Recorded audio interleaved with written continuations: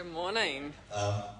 Geez, this is a bit different. I've been sitting in this seat since 2019. I'm used to just talking into a laptop and hoping that everyone's listening. For those of you who don't know me, my name's Richard Jensen. Myself and my family, we've been part of this community for about 7.5 years. And it's a privilege to be able to speak to you this morning. I suppose privilege probably isn't the best word to be using after events this week, but I'm really grateful to be able to share with you. It's really humbling every 6 to 12 months when Joseph reaches the bottom of the barrel and texts me. I'd like to speak. So I hope you can take something from what I have to share this morning. It's certainly been a blessing and a joy in preparing it. Beautiful. We just put up the first slide. I find that nothing focuses my mind as much as a lost set of keys, a wallet, or an iPhone.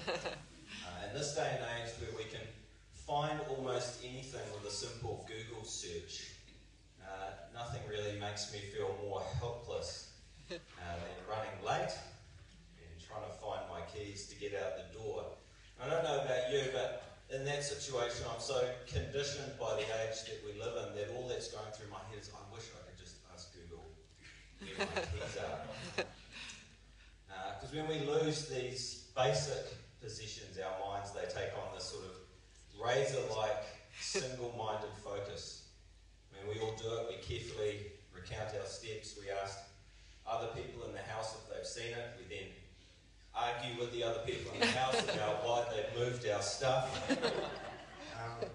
We do everything we can to find that missing item. And then that moment of bliss, when we remember, when we return to the couch or the bed, or we see them sitting in the middle of the bench on the kitchen, they are found, and that relief is pure ecstasy. Because the reality is, when we're missing those important things, we feel incomplete, we feel less ourselves, and it's only when everything's back together that we're back on track and can get on with life again. So if we move to the next slide. This morning we're going to continue in the series on Jesus' parables that Joseph's kicked off over the last couple of weeks. And this morning I'm being a little bit greedy. We're going to look at 3 parables, the 3 parables from Luke 15, and the parable of the lost sheep, the parable of the lost coin, and the parable of the prodigal son. And these 3 parables, as is obvious, they're parables about things that are lost and then found. And while they're familiar to us in many ways, I hope as we look at them together this morning as a group, we'll see a picture of God's desire for us to live as a family and a simple challenge. Beautiful. How good are we at counting?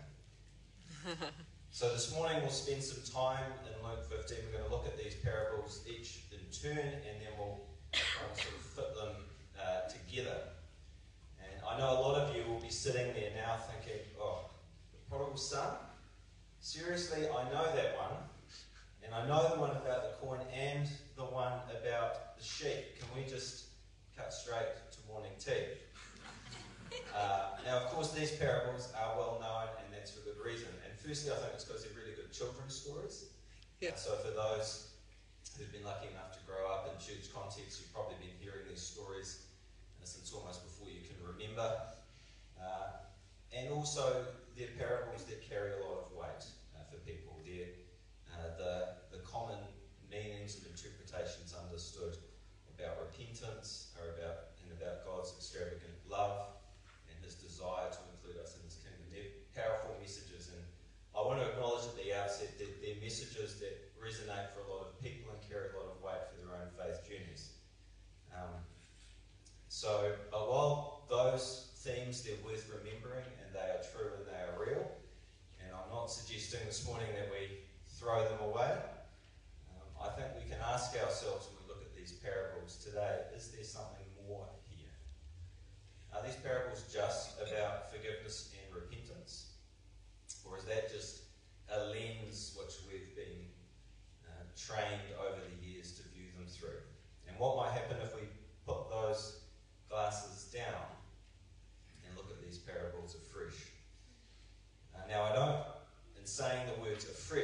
be so arrogant as to suggest to you that what I'm sharing this morning is some sort of Richard's fresh take on these parables or some sort of new reading. I think the reality is we're swimming in a stream that's been flowing for over 2,000 years. Wow. As generations of believers have wrestled with the teaching of Jesus and its meanings. So while there's nothing new under the sun, what I've found is that there's a joy and a freshness in rediscovery. Beautiful. And peeling back the onion of our preconceptions of understandings of what really any of Jesus' teachings mean. Beautiful. And in this way, I'm indebted to the work of Amy Jill Levine. She's a New Testament scholar of a Jewish background. And I found her work, it's very powerful. It seeks to honour Jesus through Jesus' teaching, but looking at through a Jewish lens of thought and understanding. Because spoiler alert, Jesus was Jewish, so it's probably helpful to take on board some of that understanding. And if we turn to the next slide, I like it how she invites us to look at Jesus' parables. Jesus knew that the best teaching concerning how to live and live abundantly comes not from spoon-fed data or an answer sheet. Instead, it comes from narratives that remind us of what we already know, but are resistant to recall. So with that in mind, we'll turn to these three parables, shall we? So the three parables we're looking at this morning, they're in Luke 15, and we see first the parables of the lost sheep and the lost coin, verses 3 to 10, which are on the next slide. So he told them this parable. What man of you, having 100 sheep, if he has lost one of them, does not leave the 99 in the open country and go after the one that is lost until he finds it? And when he has found it, he lays it on his shoulders rejoicing. And when he comes home, he calls together his friends and his neighbours, saying to them, "Rejoice with me, for I have found my sheep that was lost." Just so I tell you, there will be more joy in heaven over one sinner who repents than over 99 righteous persons who need no repentance. And we move then to the parable of the lost coin on the next slide. Or what woman, having 10 silver coins, if she loses one coin, does not light a lamp and sweep the house and seek diligently until she finds it? And when she has found it, she calls together her friends and neighbours, saying, "Rejoice with me, for I have found the coin that I had lost." Just so, I tell you, there is joy before the angels of God over one sinner who repents. Now, the context of these parables, if we move to the next slide, for Luke, is what we see in verses 1 to 2. Which we've got on the right-hand side there, on my right. Now, the tax collectors and sinners were all drawing near to him, and the Pharisees and the scribes grumbled, saying, "This man receives sinners and eats with them." And then Jesus goes into the parable. So we've got this idea of the sort of scrum of Pharisees sort of getting into Jesus. Why are you eating with these sinners and tax collectors? There's no point hanging out with those sorts of people. Now, what's interesting for some of us, people like me, the parable of the lost sheep doesn't just appear in Luke. It appears on its own in the Gospel of Matthew at chapter 18. And the bare bones of the parable about the man going off to find a sheep, it's related in the same way, but the kind of context and explanation is quite different. In Matthew 18, it's the disciples who are with Jesus, and there's some children around, and Jesus calls one of the children over and tells the story, and that's what we see on the other side of the slide. Chapter 18 begins, "At that time the disciples came to Jesus, saying, 'Who is the greatest in the kingdom of heaven?' And calling to him a child, he put him in the midst of them." And then there's some other teachings, parables up to verse 10, and then Jesus continues with this picture of the disciples and the child present there. "See that you do not despise one of these little ones, for I tell you that in heaven their angels always see the face of my Father who is in heaven. What do you think? If a man has 100 sheep," and on it goes. Now, this might not be the sort of thing that spins your wheels, but I kind of find it quite interesting. We've got this same parable told in the same way, but for Luke and for Matthew there's this different preamble, this different context, which effectively informs the meaning that they ascribe to what the parable is really about. And it does leave us with some unanswered questions, doesn't it? I mean, did Jesus say the same parable twice, in two different contexts, with two different meanings? Perhaps. Maybe he taught the parable to different listeners and they took their different meanings, which were passed on to different groups of people.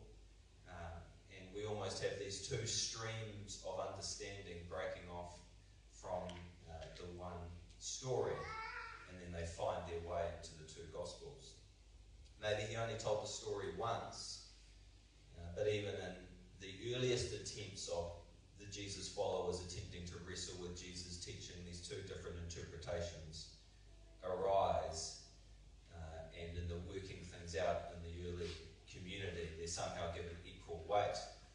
And what we see is Luke and Matthew having a, well, I thought it was told that way, I thought it was told that way. We'll just agree to disagree. I guess we'll never know, but I think what it might suggest to us is that it could be helpful just to look at the bare bones of the stories, to take out the context, to take out the gloss or interpretation that may or may not have been added by Luke or Matthew, and to just look at the bare bones of the stories and see what they tell us. So, now if we go to the next slide. So the parable of the sheep, the lost sheep. What's this at a basic level? A man has 100 sheep. That's no small amount of sheep. One is missing. And though he's got an abundance of sheep, he's got 100. He's clearly someone who takes time to count. And that must be the case because it's surely by only carefully counting your sheep that you would realise you had 99 rather than 100. Finding he has one missing, he seeks the one out, he brings it home, and when all the flock is together, it's time to party. The next slide. We then move to the woman and her 10 coins. Again, a somewhat abundant position. Again, someone who takes time to count, because, I mean, although it's a smaller amount, you're probably still going to need to count to realise you've got 9 rather than 10. There's a search, again, this time involving a bit of spring cleaning, which I'm sure resonates with some of us because I always make pacts with God to be more tidy when I'm searching for things I'm looking for. The coin is found, and again, the party doesn't start until every coin is there. We move to the next slide. So from the 100 to the 10, we have this refrain. Be careful to count. Notice what is missing. Go out and seek what is lost, because the party only starts when everything is back together. Now, if we look at these parables in this way, we can see that these teachings reflect what some people refer to as a sort of radical inclusivity that we see in Jesus' teaching. It's sort of being inclusive on steroids. Everyone's invited to the banquet. Because if we look at these parables, what they're really saying is the party doesn't really start until everyone's here. And we might think this is why Luke perhaps puts these parables in response to Jesus being challenged about eating with the tax collectors and sinners. The Pharisees are saying, well, you shouldn't have those sort of people with you, and all those sort of people, they're just going to cause trouble. But Jesus tells these parables, these stories, in response to that suggestion that there's certain types of people that ought not to be included in God's kingdom. So the challenge to the original here is the challenge to us as here as 2,000 years later is to ask, well, are we being careful to count, to notice what is missing, to bring them into the fold? Or are we content with a flock or a number of coins that is abundant but with some still missing, but we're comfortable with what we've got and we'll start the party anyway? as a Christian and a person who's been in church communities for a number of years, I feel this challenge quite acutely, and it's a challenge, I think, for a lot of us. And it's certainly a situation where I think we need to acknowledge the elephant in the room, that a lot of the perception of church and Christian communities is that they're often defined by who they choose to exclude, rather than following this teaching of Jesus of radical inclusiveness. So I think it's always important that we take that challenge on board. We ask ourselves when we account for our community, who's missing? Who needs to be included? Because the urging, the challenge of Jesus is that, well, the party may seem like a party now, the party's not really going to start until everyone's included. And of course, there's a natural reaction to that. Well, that's great in theory, but it's not easy in practice. I mean, of course, there's richness that comes from inclusiveness, which I think is obvious why Jesus calls us to it, but I think the hesitancy that comes back is it doesn't come without risk. A risk of upsetting our own apple cart, a risk of potentials for disagreement, for dysfunction to come in. And I think what I want you to do this morning is just to hold those concerns, hold that resistance in your mind, hold it in your heart as we move to this third parable, because I think Jesus provides us with a way through some of that when we look at the parable of the prodigal son in light of the first two parables. So from the shepherd and the woman, who are careful to count, to notice what is missing, from the 100 to the 10, we then move to the well-known story of the prodigal son, a seemingly unrelated parable. So the obvious question is, well, what's it doing here? Two similar parables with a similar rhythm. Now this one, from counting 100 to counting 10 to counting to 2. So let's have a look at this prodigal now, thinking about who is lost, how they are found, and of course, when does the party start?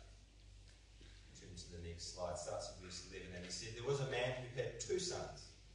And the younger of them said to his father, Father, give me the share of the property that is coming to me. And he divided his property between them. Not many days later, the younger son gathered all he had and took a journey into a far country. And there he squandered his property in reckless living. And when he had spent everything, a severe famine arose in that country, and he began to be in need. So he went and hired himself out to be one of the citizens of that country, who sent him into his fields to feed pigs. And he was longing to be fed with the pods that the pigs ate, and no one gave him anything. Next slide. But when he came to himself, he said, how many of my father's hired servants have more than enough bread, but I perish here with hunger? I will arise and go to my father, and I will say to him, Father, I've sinned against heaven and before you. I'm no longer worthy to be called your son. Treat me as one of your hired servants. Now just remember that. And he arose and came to his father. But while he was still a long way off, his father saw him and felt compassion and ran and embraced him and kissed him. And the son said to him, Father, I've sinned against heaven and before you. I'm no longer worthy to be called your son. But the father said to his servants, bring quickly the best robe and put it on him, and put a ring on his hand and shoes on his feet, and bring the fattened calf and kill it, and let us even celebrate. For this my son was dead, and is alive. He was lost and is found. And they began to celebrate. So the first 2 parables in Luke 15, one of 100 and then one of 10 is lost. In the third parable, there are only 2 sons. So which one is lost? Well, our natural reaction is to say, well, it's the younger one. The one who goes away, spends up large, comes home with his tail between his legs. Maybe. And that's certainly what we've always been taught. And what we've been taught is, of course, as I've said, it's a parable about God's extravagant love, seen most famously in the father running to greet his son as he returns and then throwing a big party. But if we look at this parable a bit more critical, and if we think about it in light of the first two stories, we might have some reason to reconsider. Unlike the coin and the sheep, the younger son's not really lost. I mean, the father has a fair idea of where he's gone, and he certainly knows why he's gone. And the father's actually been complicit and facilitated the leaving by giving him all the money and sending him on his way. And while this younger son appears to repent, in many ways we might think nothing's really changed. That's why I told you to remember that passage about treat me as one of your hired servants, because while he's away, that's what he says he's going to do. He's going to humble himself. He'll just be one of the servants. But when he gets back, he's again quite happy to take advantage of the father's generosity. He stops short of making that suggestion, and he's quite happy to take the robe and the party. So the father's convinced that it's the prodigal, he's the one who's lost, and that in finding him and his younger son returning, he's accounted for everyone, and the party can start. So if the parable stopped right there, we might be content. We might think, well, this is just the third parable, similar to the other two, but this time in the context of a father with two sons. But one of the things with Jesus is that he is a master teacher, and he turns things on their head by raising the question, well, has this father failed to count to two?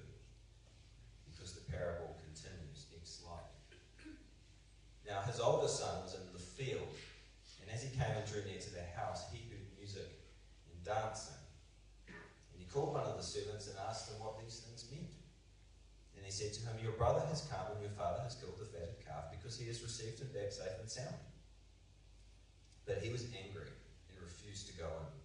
His father came out and entreated him, but he answered his father, look, these many years I have served you, and I've never disobeyed your command, yet you never gave me a young goat that I might celebrate with my friends. But when this son of yours came, who has devoured your property with prostitutes, you killed the fatted calf for him. And he said to him, son, you are always with me, and all that is mine is yours. It's fitting to celebrate and be glad, for this your brother was dead and is alive, he was lost and is found. If you think of this part of the parable in light of the first two, I think this is actually somewhat of a poignant image. Unlike the first two parables, in the third we have this image of the party going on, but the elder son has no idea. He's still in the field working and has to be told by the servants what's going on. The owner spots the missing sheep among the 100, and the woman spots the missing coin among the 10. This father, with only 2 sons, was unable to count correctly. While the father says, oh, it's fitting for us to celebrate, the reality is he started the party when not everyone was there. And that's the end of the parable. There's no they all lived happily ever after, just this abrupt and unresolved conclusion. And this is where I find this final portion of the parable quite interesting. We're left with no resolution. In fact, we're all left with some more of these unanswered questions. So if you turn to the next slide, like what happened next? I mean, what would you do if you were the older son? Do you go to the pub anyway? You say, oh, no hard feelings, Dad. Give us a lamb shank. In the longer term, I mean, what's going to happen? What's going to happen when the father dies and the older son gets his inheritance? Is he going to keep old Junior in his restored position? Or is he going to send him off to the stables? Is he going to take him up on his offer to treat him as one of the hired labourers? And what about the younger son? If he is humble and repentant, recognising his dependence on his family's generosity, what's he going to do? How can he gain back the loss of respect that his adventures have caused him? The Father's provided some reconciliation, but at some point he's going to show his own responsibility. And what about the Father? How does he bring restoration to his family? We've got one child who's been overindulged, and another child who fears that love has been stifled. But I guess those are just first century problems, aren't they? I mean, no one's aware of any families where we have those sort of sibling issues or intergenerational issues, do we? No. This is a parable that actually gets a little bit more nitty-gritty than when we first expected. It's like, yep, he went there. Jesus started with some nice stories about sheep and a little old lady cleaning her house, and now he wants to talk about our families. It's enough for Jesus to challenge us about how we fail to include people, but in this third parable he takes it a step further by asking us how we may fail to count even in our own families. And I think this is where these parables take us to that place that Amy Levine said in that quote earlier. We're forced to confront challenges that we already know but are resistant to recall. Because while families are a tremendous blessing to all of us, they're also difficult. There can be pains and hurts that have played out over many years, hurts that can go unspoken or unacknowledged, brokenness that can seem almost beyond healing. And I feel that what Jesus is doing in this final parable is speaking to these pains and nudging us again with that question: who have we forgotten to count, and what are we going to do about it? We move to the next slide. So I asked you just before to hold in your mind some of that resistance to being radically inclusive. That resistance, the things that hold us back from this idea that, well, everyone should be included. Because I think this third parable seeks to respond to those questions, that resistance. And it's not a simple answer. It's not a course in how to deal with difficult people or to resolve conflict. It's not a management diploma. It's a picture. It's a picture of living as a family with all that entails. Because by the end of this parable, this father and his two sons are quite the dysfunctional family. By the end of the parable, all they have to hold them together is that they are a family. In this household, in the parable, no one has expressed sorrow or hurting the other. No one has expressed forgiveness. But yet it seems they have to move on together to work out their future as a family, even if forgiveness and reconciliation seem to be some way off. And perhaps that's what Jesus is teaching us. The first two parables show us the value of inclusion. They show us that, well, your party's not really going to start until everyone's included. And this third parable zeroes in on how we might navigate the challenges of being together. And Jesus gives us this picture of family to show us how we can navigate those challenges. Because what better way to apply that teaching by using the most together environment that we'll ever experience, but in many ways the most challenging environment that we will sometimes experience, our own families. Jesus takes his parables from the abstraction of coins and sheep to families, because he knows that the challenge of living inclusively includes finding a way forward where there are disagreements, where there are difficulties, and where there can be dysfunction. Because, as I've said, while families are an incredible blessing, we all have our own family situations that leave us feeling like lost sons or daughters. Maybe it's been where love has been denied or withheld. Hurts have been inflicted and there's been no apology or forgiveness. But we still find, even in those circumstances, that there's a deep mystery, isn't there? And there's a deep human truth that no matter what happens, we're family. And that always holds us together. How often have you heard people say, well, I guess he's still my father, or he'll always be my brother. Families have this amazing ability to make us feel unconditionally loved and included, yet at times deeply hurt and excluded. And I think that's a real predicament each of us faces at times, and that's the predicament that the father and his lost sons face in this parable. And for what it's worth, I find this predicament resonates with my own life and experience in my own family situation of, at times, hurt and separation. But the other side of the coin is that over time, I've found that being part of a family means that you create space to be together. And when you create that space to be together, there can be a gradual acceptance of things as they are. And though it's still not complete, there's still never that making whole. By creating space for the other person to be together, there's scope to move forward. So in a sense, I'm a lost son, but what I've found, and I think what the parable shows us, is that I'm still a son.